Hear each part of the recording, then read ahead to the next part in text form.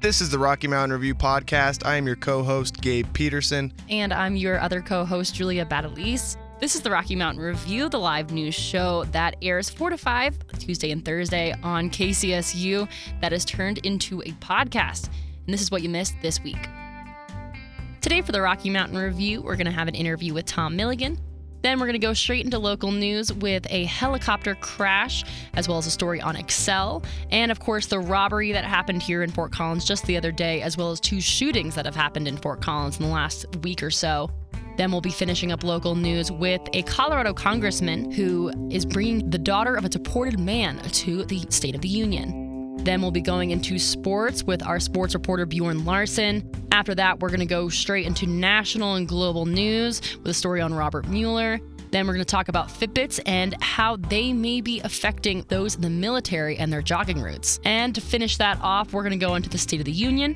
Then we will go into the music segment with Brian Teisel as well as Kara Zahner to talk about Brockhampton. After that, we're going to do a little politics segment with Alex Scott. We will be signing off with everyone's favorite segment, weather. Well, we are joined here by Tom Milligan. You are the Vice President of External Relations, and you also sit on the panel for the First Amendment Conversation Series. Is that correct? It sure is. Both are true. So my first question to you is, what exactly is the First Amendment Conversation Series panel? Well, it's kind of a response. We've been doing this. It's been several months ago. If you remember, and I know you guys do because you're up on this kind of stuff, the incidents in Charlottesville and some other things that happened at various campuses around the country where there was a real, flashpoint between what campuses and universities are about, which is an open debate, and the responses and, some of the hate speech, frankly, that came with some of those things. So it's been a really interesting and tumultuous year. So given that, we thought it was appropriate to bring some of our legal counsel and some folks from the diversity office, some people with classroom expertise, and me from being in the public relations sort of media world, to try and just talk through some of these issues, share insights, say what we think is happening and what we ought to do about it. So it's the kind of thing we do at universities, right? Something big is happening, so we talk about it and we try and learn from it. And so I think that's what we've done, and I think it's been as effective as it can be. It's been pretty interesting. I know that. Yeah. So, you guys started this back in September last year in the fall. Yeah. So just being such a new resource for students, what exactly is the goal for launching this website and the Conversation Series panel? Well, I think the goal, if you want to get really lofty about it, is to do what universities do, which is to create an environment where people can both be civil and respectful, but sometimes vehemently disagree about these things. And I think that's not happening, frankly, on a national political basis to the degree that we think it should, or that maybe anybody thinks it should. And so I think if universities can take a lead role in saying, look, you don't have to agree with people, but you do have to be able to talk about some of these issues. That's one side of the coin. The other side of the coin, though, is that there are some people who are really working hard to push buttons and be provocateurs and to try and get people to react to things that they find both hateful, offensive, and in some instances scary. So, we're in an interesting spot where we believe as an institution very clearly our principles of community state, where we believe in diversity, we believe in social justice. That's a part of who we are as an institution. But we also very much believe in the free and open exchange of ideas, even ideas that may not match with what we think our principles of community are. So we're doing our best to make sure that people understand that they have resources to figure out, well, what do you do when something like this happens, and how do you respond? And so that's kind of the genesis of it and the ongoing effort. Yeah, so kind of just touch on what you just said. I think the most prominent example is coming up this Friday with Charlie Kirk and the Smashing Socialism presentation that's happening at 5:30 in the LSC. Are you guys preparing for this any different than you would any other speaker, or and if so, why do you think that is? Yeah, it's a good question. I don't necessarily. Yeah, the answer is yes. The world is a different place pre and post Charlottesville. There's just no doubt about it. The things that have happened nationally and some of the things that have happened, you don't prepare. You're not really doing your job. You're not creating that safe environment that we are dedicated to creating. So yeah, we've been meeting a whole lot about this and trying to figure out, okay, how is it that we can honor our commitment to a free and open exchange of ideas, even ideas that some on our community might not value or share, and at the same time keep it safe. And nobody wins when things get out of hand and when things aren't safe. And we've seen examples of that, in Berkeley and in Seattle. And I have friends and colleagues who work at universities in different places. And so we've talked to people around the country, seen what happens when some of these, speeches and opposition points come together. And it's interesting and it's a little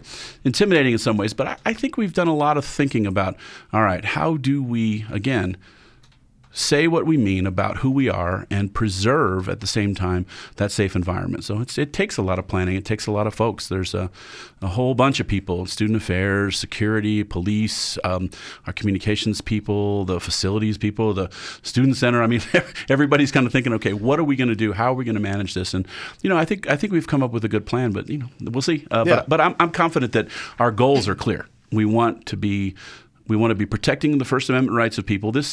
Charlie Kirk came in through a registered student organization who followed the right processes to bring him in and have a speech, and his speech is his to make, and their right to bring him here. So we want to make sure that even if people object to that he has a right to do that. At the same time, we also don't want to have clashes if we can avoid it. Yeah, absolutely. So this is kind of a loaded question, but I don't know, in your own personal terms, maybe like the organization that you guys have, can you kind of define like what hate speech would be here on campus? Isn't that a great question? That's one of the things that we go into at some length at these First Amendment sessions, because the answer that the attorneys always give is it depends. It depends. It depends. I mean, it depends on the circumstance. It depends on the target. It depends on, is it at an individual or is it at a group, or is it from a podium? Is it directly into a person? Is it one of those guys on the plaza that you see sometimes who, kind of haze people as they go by? That can cross a line into hate speech. But if he's just ranting, and he or she is just ranting and raving about whatever their beliefs are, that doesn't. So I don't think. I mean, it's like that Supreme Court Justice, I think it was Thurgood Marshall, who said about pornography. He goes, I don't know what it is, but I know it when I see it. Exactly. I think the courts tend to decide whether these things in fact cross a line into hate speech, but it's hard for us to say. When you have your meetings, do you guys kind of like go over like civil law cases that have happened in the past? I mean, Sure. Is that something that you kind of look into and then make a decision as a university of, okay, maybe this is hate speech or obscenity on campus? Yeah, I think that's right. I think that our legal team is involved, but there's also you can't presuppose that they're going to. I mean, Charlie Kirk's speech is about capitalism versus socialism. That there's nothing inherently hateful about that. Some people have made some assertions about the affiliated groups that are involved with him, but I mean, I think his speech, it's certainly a worthy topic. What happens from that, what happens, who comes to it, and things like that, is where there's some concern among some in the community. But I think you have to be. Here's where I think we come down on this. I think the institution needs to try its very, very best to be content neutral about the things that are being said. We shouldn't be in the business of deciding what should be said and what shouldn't be said. That's not really what we do.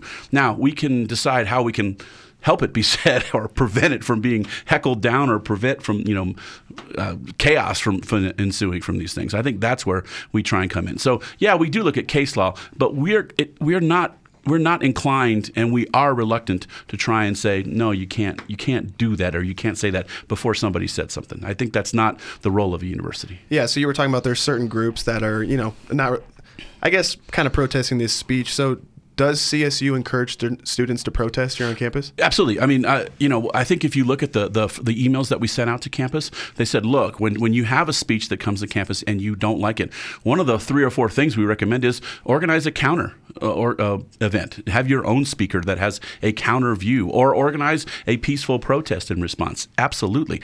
The First Amendment is a two-way street. The truth is that if somebody says something that is hateful to you, you are absolutely empowered to say something hateful back. I mean, I'm sorry, that's the wrong way to put it. You're absolutely entitled to say something that is exactly opposite of what that view is, and to stand firmly for that. So we think it's not just a right, but it's something that universities do. I mean, we want that kind of exchange of ideas. I mean, I've heard Tony talk about this a fair amount, and I think he says it right. He says, look, the best thing we can do for bad ideas is give them air, and let people figure out, well, that's a bad idea. Yeah. And I think there's some truth in that.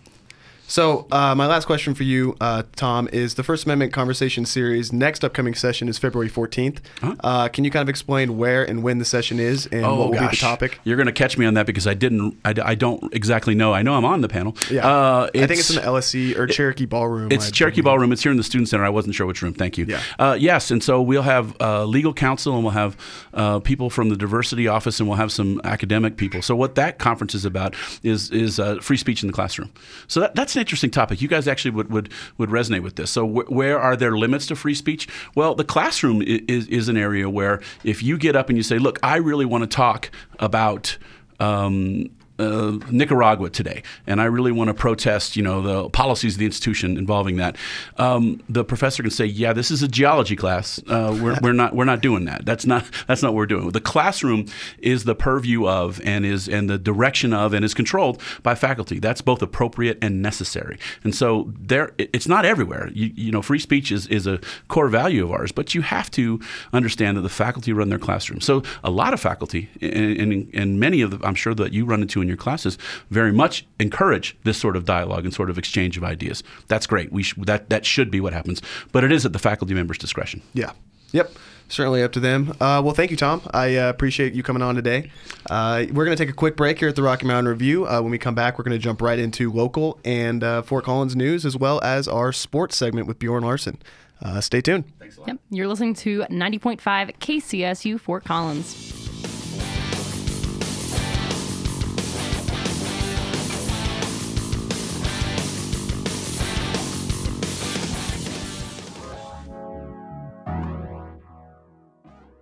And welcome back to the Rocky Mountain Review.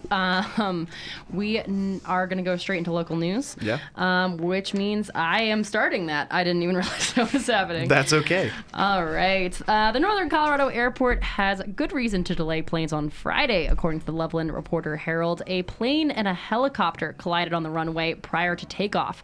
The crash involved a Beechcraft Bonanza and Robinson R-44. Each aircraft contained only one pilot, and they escaped with minimal injuries, according to the airport's Twitter. After the crash, the helicopter was leaking fluid, but Loveland Fire Rescue Chief Greg Ward said the crash caused no fires. Federal Aviation Administration staff were present at the airport on Friday afternoon to conduct initial investigations and to approve removal of the damaged aircraft. The FAA says it could take several days to determine the cause of the accident. However, according to radio traffic from the Common Traffic Advisory Frequency for Northern Colorado Regional Airport, the helicopter pilot told the airplane pilot that he was conducting a, quote, missed approach, which typically means a full stop landing can't occur, so the pilot could be climbing along the runway, heading but not landing. The FAA says that the plane is registered to a limited liability company out of Wellington, while the helicopter is registered to Jesse R. Motes of Riverton, Illinois. The names of the pilots have not been released yet, and officials say neither pilot is based out of the airport, also reports the Reporter Herald. These accidents are rare at the Northern Colorado Airport. The last accident occurred on February 5th, 2017, when a pilot lost control of his plane in flight. The pilot involved in that crash was also able to walk away from the accident. Thank you, Julia. Yeah, I'm going to flip it over to JD. Right. Colorado Xcel workers are headed to Puerto Rico to aid the Hurricane Maria recovery effort. Xcel, the Minneapolis-based power company, provides power to 8 states and is the largest provider in Colorado. More than 60 workers will help with the effort to fully restore electricity to the U.S. territory, Denver Post Joe Rubino reported. The workers are scheduled to return on February 19th, Sonia Gutierrez of KUSA reported. Xcel is one of more than 20 other companies that are sending a combined 1,500 workers and additional resources to Puerto Rico, according to a company press release. Maria was a Category 4 hurricane that hit the island on September 20th, 2017. About 40% of local power in Puerto Rico has not had service restored. That's hundreds of thousands without power in a territory with a population of more than 3 million. One employee, Mark Newby, said he was worried they would spend more time picking up fallen trees and debris. Newby explained that the poles that have fallen there are probably tangled in the vegetation, so they would have to trim the trees and cut a path through the pole line to reach the poles. By the end of January, about 50 line workers and 15 support will fly to the island to join equipment trucks that were shipped this month. the workers will be assigned to the mountainous region of Cagayas, south of the capital of San Juan. 20 of the workers will be from Colorado. Xcel Executive Vice President Kent Lawson said in the release, "This is a massive undertaking under difficult circumstances, but our crews are ready to bring power back on safely." He added that they would do the same for their customers, stating, "We want to deliver the same quality of service to our fellow citizens in Puerto Rico." Thank you, JD. I'm going to send this off to Gabe for a robbery tale. Yes. Daring heist. Daring heist. Fort Collins police have arrested a man after reported armed robbery happened in Midtown near the shopping center at Drake and South College. CSU's public safety team sent out an email to all students yesterday after reported armed robbery occurred near the university, but quickly sent out another email claiming that the suspect was in custody. Casa Nindrijas of the Coloradoan reports that the suspect robbed the store wine and liquor specials with a handgun and was seen running through the parking lot in front of the store, and police shortly began looking for the suspect. The suspect is currently in custody, and it is unclear of how much money was stolen, but the investigation will be ongoing, and police are currently interviewing witnesses. And I'm going to send that over to now Julia, I guess. Yeah. Thought it was Raven, but I guess it's Julia. That's coming up next. Sorry, Raven. 2 suspects have been arrested and are being held in maximum security after a man was found dead in the Woodland Apartments parking lot Sunday evening. A resident in the area said the complex is normally a little loud, but that night the crime occurred that there was more commotion than usual. 29-year-old Donnie Pulliam as well as 26-year-old Janae Cardenas are the 2 in custody. They were arrested under the suspicion of a felony murder and aggravated robbery with a weapon. The name of the deceased was released today. 19-year-old Dylan Salas is the victim of the crime. Pulliam and Cardenas were arrested yesterday late in the afternoon as the investigation at the scene continued into Monday morning, reports Casa Nindrijas from the Coloradoan. Pulliam is said to have a small history of crime with a misdemeanor and a few felonies, while Cardenas has committed 2 minor crimes. Police have said that they believe that the 2 suspects were thought to have been in a physical dispute with the deceased, though there is no evidence yet of their relationship with Salas. Nindrijas also reports that Pulliam and Cardenas made an appearance on video at the Larimer County Justice Center and are currently being held without bond. And on about the same news, another shooting occurred last night in roughly the same area of Southwest Fort Collins. The 23-year-old victim of the attacks door was reportedly kicked in, and he was injured and taken to the hospital for treatment, while the 3 suspects escaped from the scene in a white car that has been described as a Kia or a Nissan, reports Saja Hindi of the Coloradoan. Descriptions of the suspects have been limited so far, but they are said to be around 5'10", as well as the identity of the victim of the attack have not yet been released to the public. If you have any information, Fort Collins Police can be reached at 970-419-FCPD. And I will send it over to Raven for the last local story. Democratic House Representative Ed Perlmutter of Arvada will be attending the State of the Union address tonight with the daughter of a man deported under President Donald Trump. Vivian Andozola Marquez, a student at Yale University, whose father was deported in December, will be Perlmutter's guest to the president's first State of the Union address this evening, according to Jesse Paul of the Denver Post. Marquez witnessed U.S. Immigration and Customs Enforcement detain her father, Melesio and Deloza Morales, in October when she returned to Colorado to attend one of the last meetings before her father received a green card. Despite efforts to protect Morales by Colorado legislatures, he was deported in December without notification of his family. Marquez stated that she knew he had been deported when he stopped calling and she no longer could access his file on the detainee locator. She told the New York Times, quote, "We had no notice." Morales was also arrested by ICE in March of 1997 for knowingly possessing a false identification document and intending to use the document to defraud the United States. He has 4 children in the United States, all of whom are U.S. citizens. Perlmutter, who personally knew both father and daughter, says that he is bringing Marquez as his guest to remind the president of the effect his immigration policy is having. He also communicated that he feels that Morales was doing good things in the United States by learning English, paying taxes, and raising a family.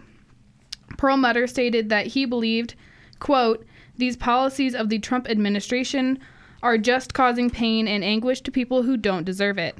Marquise also commented on the message her attendants will send, saying, quote, "What I think that I'd like to say to the rest of the lawmakers is that the policies that they are enacting are having real day-to-day consequences on people all around the nation."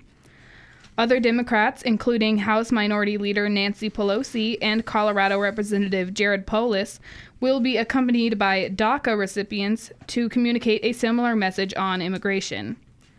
The president will also have guests at the speech identified by the White House as those who have been benefited by the new tax bill and those affected by the opioid epidemic.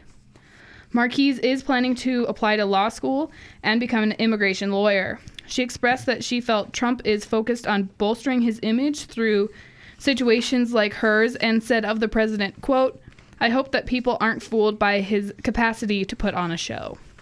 Thank you, Raven.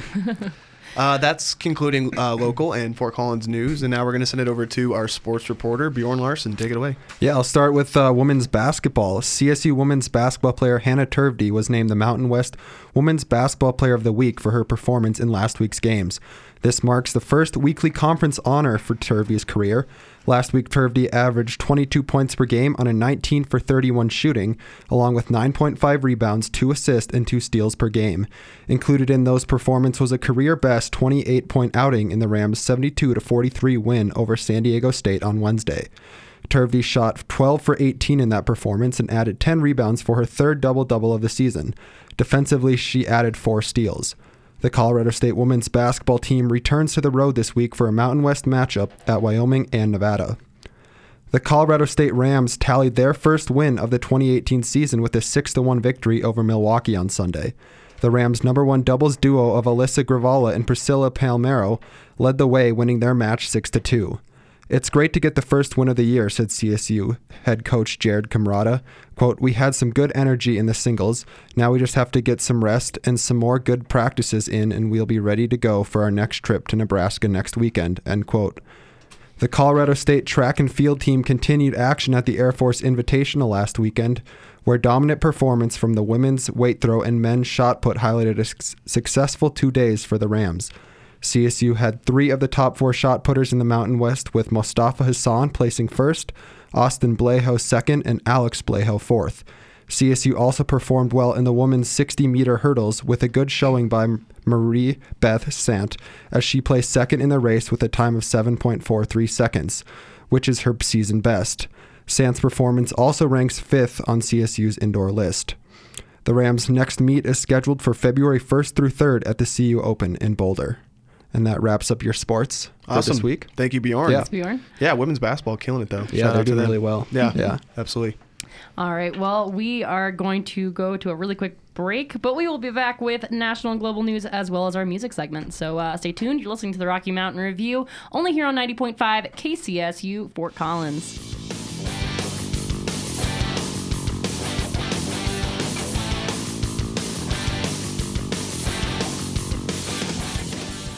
Don Corleone, thank you so much for seeing me. I know you're a very busy man. It's not a problem, my friend. How can I be of service to you? I need a favor, my godfather. It's the CSU students. They want to listen to KCSU while they may not be able to tune into the radio. They may be studying or out of town or... Easy, my friend. I've already heard this request. It is done. How do you mean? I have already made arrangements. KCSUFM.com is fully functional so they can listen wherever and whenever they want to online. Don Corleone, that's brilliant. How did you get that to happen? I gave them an offer they couldn't refuse. KCSU, Godfather approved.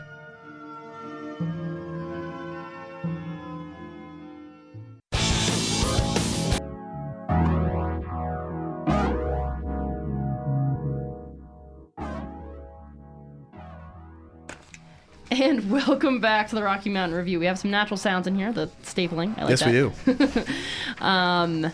Yeah, we're back with national and global news. I'm going to send it right over to Raven for the Robert Mueller story.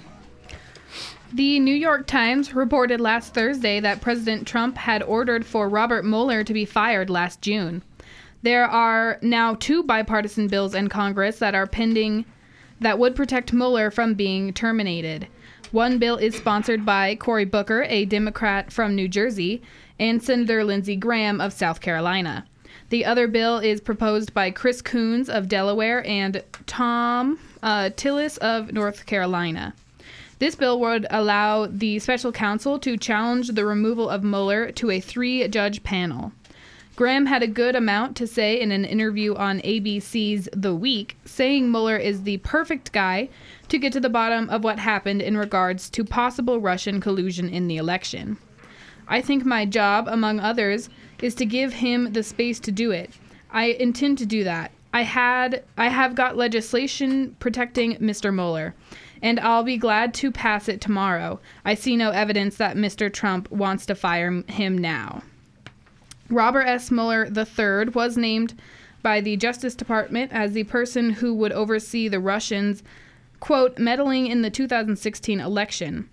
According to Tal Koppen of CNN, Mueller has a long history with prosecution and investigation and is the predecessor of James Comey, who was fired by President Trump in May 2017. Mueller was the longest director of the FBI in history behind J. Edgar Hoover. Cheryl Gay Stolberg and Nicholas Fonda of the New York Times report that discussions to combine the 2 bills into one piece of legislation have not been making very much progress. The Judiciary Committee Chairman, Senator Charles E. Grassley of Iowa, said on Friday that these 2 bills would have to be reconciled before anything else would be done. Grassley said, if these latest reports are true, it seems to me that they show the president listening to good advice from his advisors, based on his statement from the last couple of weeks and his lawyers appearing to be cooperative with Mueller. All right, and we're going to go over to JD. The online fitness tracker, Strava, has generated concern by the Department of Defense as its anonymous heat map of fitness activity has highlighted military installations around the world. According to BBC News, the app is meant to show global fitness activity, and in developed parts of the world, the heat map is completely lit up, but in less developed or remote locations, activity like jogging around a base stick out to a keen observer. Most of these base sites can be seen through satellite imagery, but the heat map offers a look into the movement of personnel within these installations, whether it be just jogging routes or patrols. Defense Secretary James Mattis has been informed and is opting to looking towards changing wearable and smart technology within DoD facilities. Pentagon spokesperson Colonel Robert Manning released this statement in response. We take these matters seriously and are reviewing the situation to determine if any additional training or guidance is required, and if any policy must be developed to ensure the continued safety of DoD personnel at home and abroad, reports Joshua Bellinger of CNN. The information regarding these heat maps was highlighted by 20-year-old Australian international security student who came across the maps while browsing a cartography blog and said, I just looked at it and thought, oh, this should not be here. This is not good, reports the BBC. The information, although revealing of paths, may not be all that useful as the data is supposed to be anonymous, but if the information is not as anonymous as it appears to be, it could show serious shortcomings in security. For now, it remains to be seen the response that will be taken to these heat maps. Interesting stuff there, DD. Yeah, no. Anyways, finishing our national news, I suppose. As we mentioned earlier, the Colorado congressmen, as well as people all across the nation, are bringing Dreamers to tonight's State of the Union. And this will be about the State of the Union, which will be the topic of our roundtable. President Donald Trump is scheduled to make his first State of the Union address tonight amid controversy surrounding immigration as well as the Nunes memo. In regards to immigration, Democrats across the nation are planning to bring undocumented citizens who were brought here as children. Democratic Minority House Leader Nancy Pelosi is planning on bringing a young woman named Melody Klingenfuss, who was born in Guatemala and brought to the United States at 9 years old. She gained a degree in communications and political science from California State University, Los Angeles, and a master's degree from USC, reports the New York Times. Quote, tonight when the president looks into the gallery during his State of the Union, he will see the dignity, courage, and patriotism of dozens of dreamers, said Pelosi. The New York Times also reports that Republicans plan on flipping the switch on Democrats. Representative Paul Gosar, Republican of Arizona, tweeted today saying, Congressman Gosar contracted the U.S. Capitol Police, as well as Attorney Jeff Sessions, asking that they consider checking identification of all attending the State of the Union address and arresting any illegal aliens in attendance. This is not the only topic of discussion facing the State of the Union, however. There is a growing controversy regarding a secret memo regarding the FBI and the Department of Justice and their, quote, motivation while investigating whether the Trump campaign colluded with Russia, reports The Independent.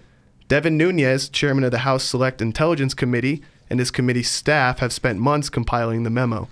The memo, according to The Independent, reportedly alleges that the senior FBI and DOJ officials relied on questionable and politically motivated sources to justify their surveillance of Trump and his officials and their ties to Russia. The New York Times reports Trump now has 5 days to release the memo or keep it classified. The State of the Union is scheduled to start at 9 p.m. Eastern tonight. And that will wrap up national and global news. Yep. What we will be going into our music segment right now. We have Brian Teisel, and we also have Kara Zahner. I said that right. Don't hit the moose. In here to talk about, I believe, Brockhampton. Is that correct? Brockhampton, that's the one. Oh, how could you not talk about Brockhampton? I Thank you, love JD. Brockhampton. They're known as the prettiest boy band in the world, right? The internet's first boy band. The if I internet's may first correct boy you. But Yeah, they no. are also very beautiful. We'll let you guys get into your segment, but they're great. Yeah, take it away. Yeah, absolutely. I mean, you can join. If Well, you yeah, don't I mean, have something. if I knew who they start were, the I'd love segment. it.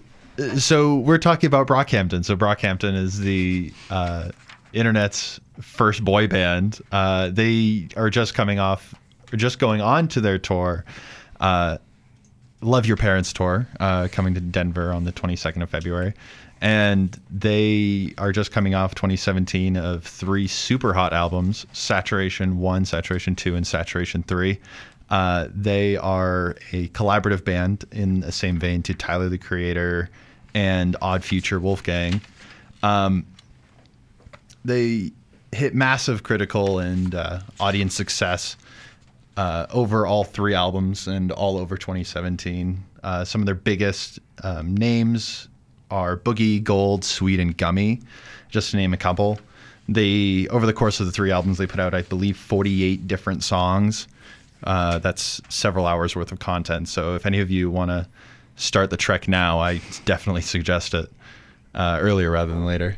And it really doesn't take that long because I didn't even hear about them until maybe what was it, last week you were showing me them, and then I've heard every single album now and I'm completely in love. There you go, Kara. Yeah, I've been binge listening to them, and I think what fascinated me the most was the fact that they work so well together with 11 people. I mean, some of them producers and then some of them the actual music artists, but you know, some people can't even work together with 3 or 4, but having 11 people all having their own unique story, all of them being able to speak with their own verses on something completely different than the last verse, and yet having it sound so musically and just fun and, you know, really interesting is really impressive, especially for 3 albums in 1 year. So what did you say they do? Are they rappers or? Yeah, they're a mix of rappers, producers, hip hop artists, and vocalists. Okay. So nobody's named Brockhampton, it's just a group? No, just like nobody's named Jethro Tull. Okay. All right. So, correct me if I'm wrong, but didn't Brockhampton, like when they first started out, none of them had met each other. They had all met online, and they started producing online rather than together. So Some of them. Yeah. The correct answer is some of them. Okay, I wasn't sure, so Yeah, figured I'd ask absolutely. the experts. So the 2 co-founders, Kevin and Amir, Kevin Abstract and Amir Vaughn, both having previously done music under solo names, came together. They actually met in high school in West Texas and started up this their former collaborative band, Alive Since Forever, which ended before 2016. And then 2016 onward, they've been known as Brockhampton, and they've been steadily growing their numbers to the 11 you see today, plus a couple managers here and there. And a good amount of them, at least like some of the rappers that have joined them, most of them are from West Texas. I think with the exception of a couple, like one of their producers is from Granada, Spain, and one of them is from the Middle East, but for the most part, they're all from West Texas, which is featured in every single one of their music videos. And guess how old they are? Ooh, they 40. Are 20. They're 20, 21, and the oldest is 24, which I think is fascinating. That is. Kevin is 3 days older than me, like literally. Yeah, and all of their music videos are super interesting. All of them feature their local West Texas roots and super lo-fi artwork. If you're into that sort of thing, I definitely suggest that. In their post 2017 Glow, they released a sort of director's commentary for all of their music videos, put together in this one big collaborative DVD. It's out on YouTube, if I'm thinking about that correctly. Yeah, I'm seeing nods. So yeah, it's on YouTube. They also have tour videos out for their like major states that they're touring in. So Texas, California, which is where they're both living now, between Texas and California. What is, in your opinion, Brian or Kara, what's their best song? What should I listen to after the show? I don't think you can do that with any band. There are totally bands you could do that with. Yeah. Queen, Ocean Man, guaranteed greatest song. Yeah. Queen? Ween. Oh, I was like Queen. What? Anyways. Oh, yeah. No. So this is pretty divisive. Everybody I've talked to that listens to Brockhampton has a different favorite song. Mine personally, I'd have to say is either Hottie or Boogie. Both of those songs are incredible, and Boogie is more, I think, what people would consider more like traditional Brockhampton, and then Hottie is a very like anti-rap song. It's almost anti-rap to me. It's pretty cool. And very much it's almost poppy, I would say, rather than rap. Well, Kara was shaking her head, so I think that I don't know how divisive that was. Yeah, so Boogie is my favorite because, and also just the music video aesthetic that goes with it, which is how I discovered them with Brian, was it's like the perfect summer kind of Childish Gambino meets Tyler, the Creator mix. Most of it is filmed inside that the 7-Eleven in the summer, and they're all drinking Slurpees, and they're also robbing banks and throwing it, but it's like the perfect summer jam. Classic which is summer. I think I've seen that music video. I think I have seen that actually. So that one's one of my favorite songs, and then the other song that it's not my It's my favorite for a different reason. I mean, it's one of their softer sounds with some of their hardest lyrics. It's called Junkie. And this is where, when I was talking about they each all have their different story with each verse, they each get into their own personal stories with this song. So Kevin Abstract is gay, and he talks about what it's like being a gay rapper and hip-hop artist. And then you have this guy named Matt Champion talking about how his mom was an alcoholic, and then you have another one talking about how he never really talks to his family anymore. It just goes back and forth between each one. So sound wise it's their softest, but lyrically it's definitely their hardest, and that's another one of my favorites. But awesome. It's the complete opposite of Boogie, which I think is that's how versatile they are, and they have everything in between. Yeah, well, I'm definitely going to check them out. They sound interesting. They are very interesting. Cool. Well, thank you guys for coming on the show. We're going to wrap up our music segment. We're going to take a break, and when we come back, we're going to do our roundtable segment, kind of just about the State of the Union as a whole. Mm-hmm. We'll be joined by Alex Scott, our promotions director. Hello. And, we'll have JD Layton Ravencolor in the studio, and we will be right back. Yep, you're listening to the Rocky Mountain Review, only here on 90.5 KCSU Fort Collins.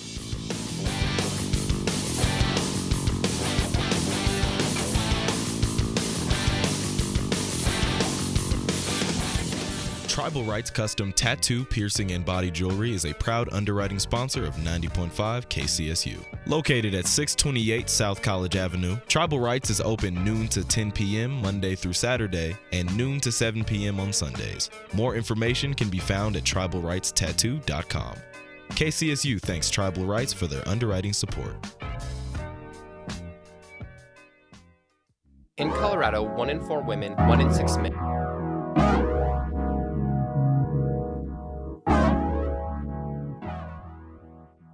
And welcome back to the Rocky Mountain Review. I am in here with a lot of people. We got Gabe Peterson, my co-news director. How's it going? Not bad. We also have Alex Scott, our promotion director here. Although I am not acting in that activity. He is our political correspondent we know, now. but that's your title, so. Not currently right now. I'm not getting paid for this. And this is a very important distinction. We have JD Layton in the studio as well, our national news correspondent. I'm never far from the mic. And Raven Color, which we will soon get a better title for you besides reporter. Great. Yeah. Great. That's awesome. So we're going to jump into our roundtable, kind of going to go over just the past few weeks of just kind of like Russia-American ties, the State of the Union tonight, Robert Mueller, just all that kind of stuff. Alex, why don't you just kind of take it away and give us some few points and we can start talking about it. All right. Well, this week I kind of started from last Tuesday and worked forward, and we're going to work back from today towards that date. But those span of days has been huge in terms of news regarding the kind of Russia investigations. Today, I believe, if my notes are correct, yes, today, the 30th, it was yesterday, the deputy director of the FBI, Andrew McCabe, announced that he was stepping back from all responsibilities about a month and a half earlier than he had planned. He had planned to retire with full pension in March, which is when he got all of his benefits came in, and then they would choose a different deputy director. This is important because the deputy director is the one managing the special investigation run by Robert Mueller III into Russian actions to affect the American election and whether or not the Donald Trump campaign knew anything about those actions, etc. This is because Jeff Sessions, long ago last year, had to recuse himself after it came out that he had possible ties to Russia himself and could be implicated in this investigation. That was reported at the time to, quote, infuriate Trump because he believes that it is the Department of Justice's business to insulate him from any sort of harm from these investigations, which is not true. There should be a separation between the Department of Justice, the FBI, et cetera, and the Office of the Presidency. In addition to this, there has been a concerted effort in the Republican House Intelligence Committee, headed by Devin Nunes, to try and create this idea that the FBI is biased against Donald Trump. There is a conspiracy within the FBI to take down Donald Trump, and this is evident by the memo, trademark, put together by Devin Nunes himself, which is highly unusual and highly improper because Devin Nunes had to recuse himself from anything related to Russia in about, I think, August of last year, after he independently informed the White House about findings that the committee had found in order to coordinate damage control messaging with them, which is highly improper when you're trying to investigate the White House. So that memo is has been voted to be released by the House Intelligence Committee on a party line vote. The Republicans obviously hold a majority. That committee, they decide what gets released, what doesn't. The Democrats have been claiming that this memo is based on only a very limited amount of classified information that has been intercepted by the FBI and NSA, and that the FBI improperly renewed a FISA court warrant, which is the surveillance court. It's a secret court that gives permission to the FBI to tap people's phones, collect information about their time online, that sort of thing. They incorrectly and improperly asked for an extension on a wiretap or something of that sort on Carter Page, who was a high-ranking official in the Trump campaign for president. The memo centers around set of text messages between two FBI employees who were having an extramarital affair during the summer, one of which was a lawyer and the other which was an agent who was on Robert Mueller's team. These two agents were fired almost immediately as these texts came to light, but Devin Nunes is trying to claim that there is a, quote, secret society within the FBI that makes them impossible to investigate Donald Trump in a fair manner. Yes. So the Justice Department, in fact, has called the release of this memo reckless, dangerously reckless to any investigation and to sources of intelligence that, quote, no one on the committee except Devin Nunes has access to. So why would it be reckless? Just because it's, from what I understand, they're pretty much saying it'd be reckless because it would give insight into how the FBI and the Department of Justice pretty much goes through investigations and gets their information and their sources? Partially, they're also saying it's reckless because it doesn't demonstrate the full range of the Justice Department's knowledge of these text messages. So again, this is a 3.5-page memo. Yeah. This isn't some like giant report. This was written in secret by Devin Nunes's staff. It wasn't even announced to anyone besides Devin Nunes on the committee until last week. The Justice Department has said that if you release this will violate an agreement between the Justice Department and the House Intelligence Committee on the sharing of classified information that they have to provide information to the intelligence community. Are the Democrats going to make their own memo? Is that what I they saw? have their own memo, but the Republicans voted on a party line vote when they were voting to release their Devin Nunes's memo to not allow the Democrats to release their version of the memo, which is based on the same underlying intelligence, but the Democrats claim gives a more full view of what the intelligence community knows. Okay. Yeah, I just saying it's reckless. I don't know, because he's the House Intel selection. He's the selection committee, right? The Intel selection committee. Devin Nunes, the Republican. Yes, but a little history on Devin Nunes. He does not have any experience in the intelligence field. He has I believe, some sort of agricultural degree from California State, or a state school in California, and has in the past tried to directly interfere and slow down the House Intelligence Committee's investigation into Russia connections. Okay. So he is not by any means an intelligence professional. He just happened to politic his way into the head leadership of this. So committee. who has the memo for the Democrats? Who wrote that, and who's investigating that? The ranking member, I believe all the Democrats together wrote it. But it would be released through the ranking member's office, which is Adam Schiff, who is a career prosecutor from LA, who is an incredibly intelligent man. Do you think this is going to get brought up tonight during the State of the Union? Quite possibly, honestly. It would depend how well Donald Trump is going to stay on script, because I will guarantee you that his script writers would rather let the House deal with this than have their message interrupted by Donald Trump being like, and another thing about the intelligence community, they're all out to get me. Right? They're trying to focus on the themes of like bringing Americans together through patriotism. That's one of the themes that the press corps has been pushing from the White House. And so unless Donald Trump feels the need to talk about it, I'm not really sure we're going to hear about it, but Donald Trump goes off script very regularly. So you were going to go past like the whole week just with the Russia thing and like the United States government. My biggest question is this Andrew McCabe stepping aside? Is this a big deal? Yes, this is an incredibly big deal. So for those of you who know history, you know that President Nixon was one of the few presidents to be impeached. One of the precipitating events of that is something called the Saturday Night Massacre. When President Nixon, he received a request from the special investigator for taped conversations, the famous taped conversations in the Oval Office. He refused to give it to him. Over the weekend, everyone assumed it would calm down, but over the weekend, he gave the order to his attorney general to fire the special investigator.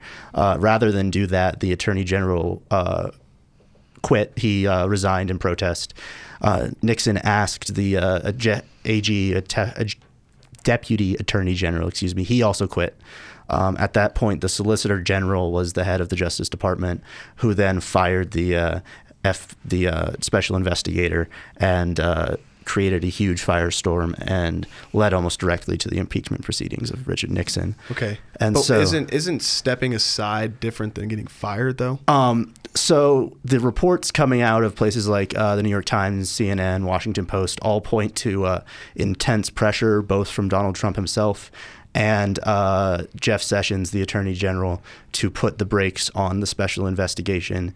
In fact, in the New York Times over the weekend, it was reported that at one point, that after firing James Comey, Donald Trump called Deputy McCabe and asked, one, why had Comey been given a flight home after he'd been fired over the television? He flew to New York, was fired, and then they flew him back to his house. Deputy McCabe said that he had no responsibility in that decision, but he would make, if he would make the same decision. At that point, Donald Trump said, quote, tell your wife or ask your wife how it feels to sleep with a loser, and hung up.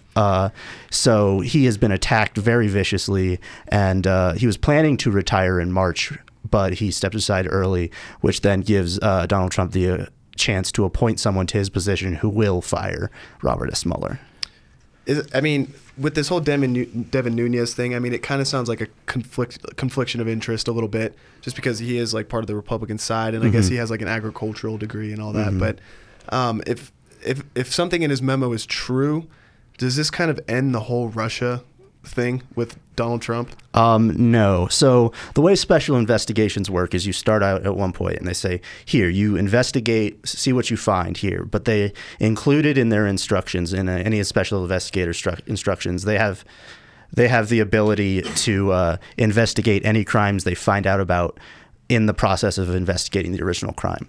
And right now, the reporting coming out is focusing on Robert Mueller's attempt to find obstruction of justice charges against Donald Trump for the firing of Robert S. Mueller, as well as many other things. And so it wouldn't stop it. And this memo, one, doesn't really prove anything from everything that I've read about it. It appears to be so the main crux of this is there's one text that says, man, between these two FBI agents, man, Donald Trump is an idiot. He's a terrible human being. I just feel like we should start selling Russia calendars or start the secret society meeting, which is clearly a joke. At the FBI, you don't make a secret society and call it the secret society. You call it something nice like reading brunch or something like that.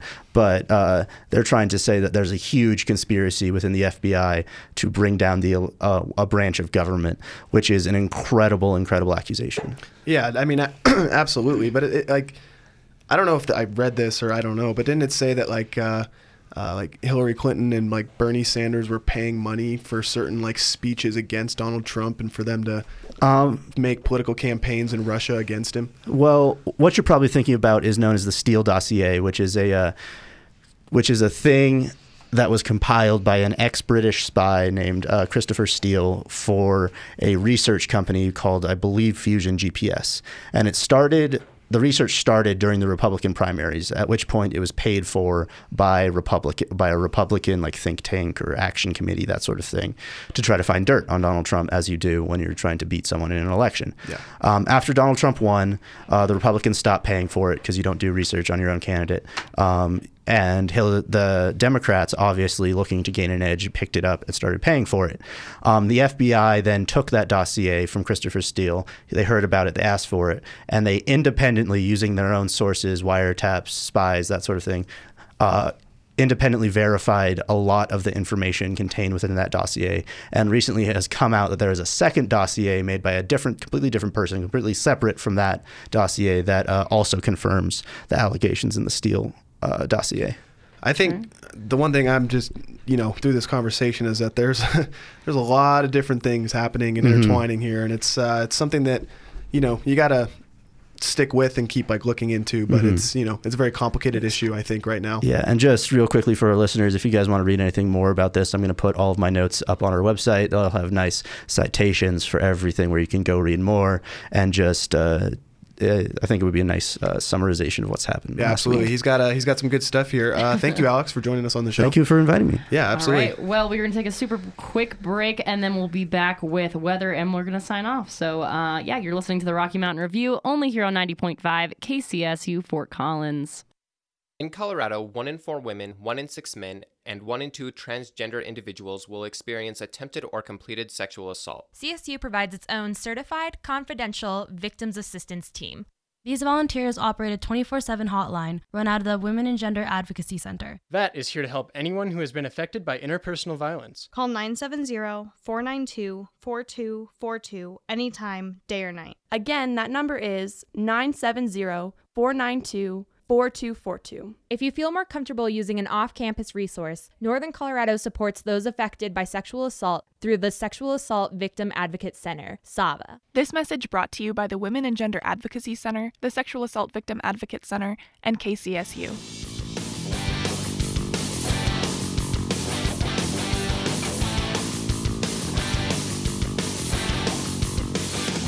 Welcome back to the Rocky Mountain Review. I am Gabe Peterson, one of two co-hosts here. I'm joined with Julia Badalise. Yep, I'm here. Which would be my other director, or host. We're directors, anyways, host. Anyways, JD Layton back on the mic. Mm-hmm. And Raven Keller.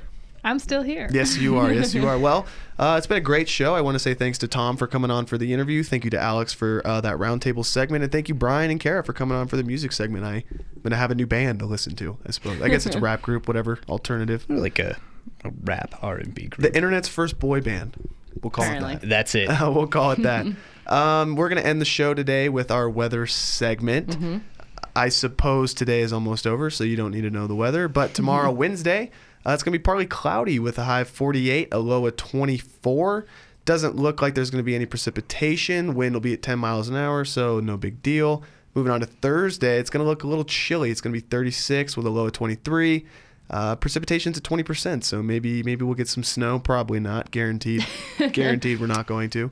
And then if you want to know the weather for the weekend, you're going to have to come back to the show on Thursday. Yep. Dun, dun, dun. We don't make the rules. We don't make them. Just implement them. All right. Well, thank you to our reporters for writing things and having us so that we can read them on air. That was a great sentence by myself. Thank you, Raven Keller, for joining us. We will get you a real title soon in the near future. Thanks for having me. And we have JD Layton, our national news correspondent. Thank you for coming on. Always a pleasure. I knew you were going to have a comment. And Gabe Peterson, my co-news director, as well as myself. Thank me. Thank me. Where's the shamelessness? You gotta, or the selflessness. There we go. Shamelessness. I was like, the shamelessness, it was there. Anyway, this was the Rocky Mountain Review. We'll see you back here on Thursday from 4 to 5. We have the Rocky Mountain Review again then. That was the end of the Rocky Mountain Review. If you want to check us out, go to kcsufm.com. Yeah. And, Radio FX. Yeah, and if you missed the show, then it should be up on iTunes in a little bit.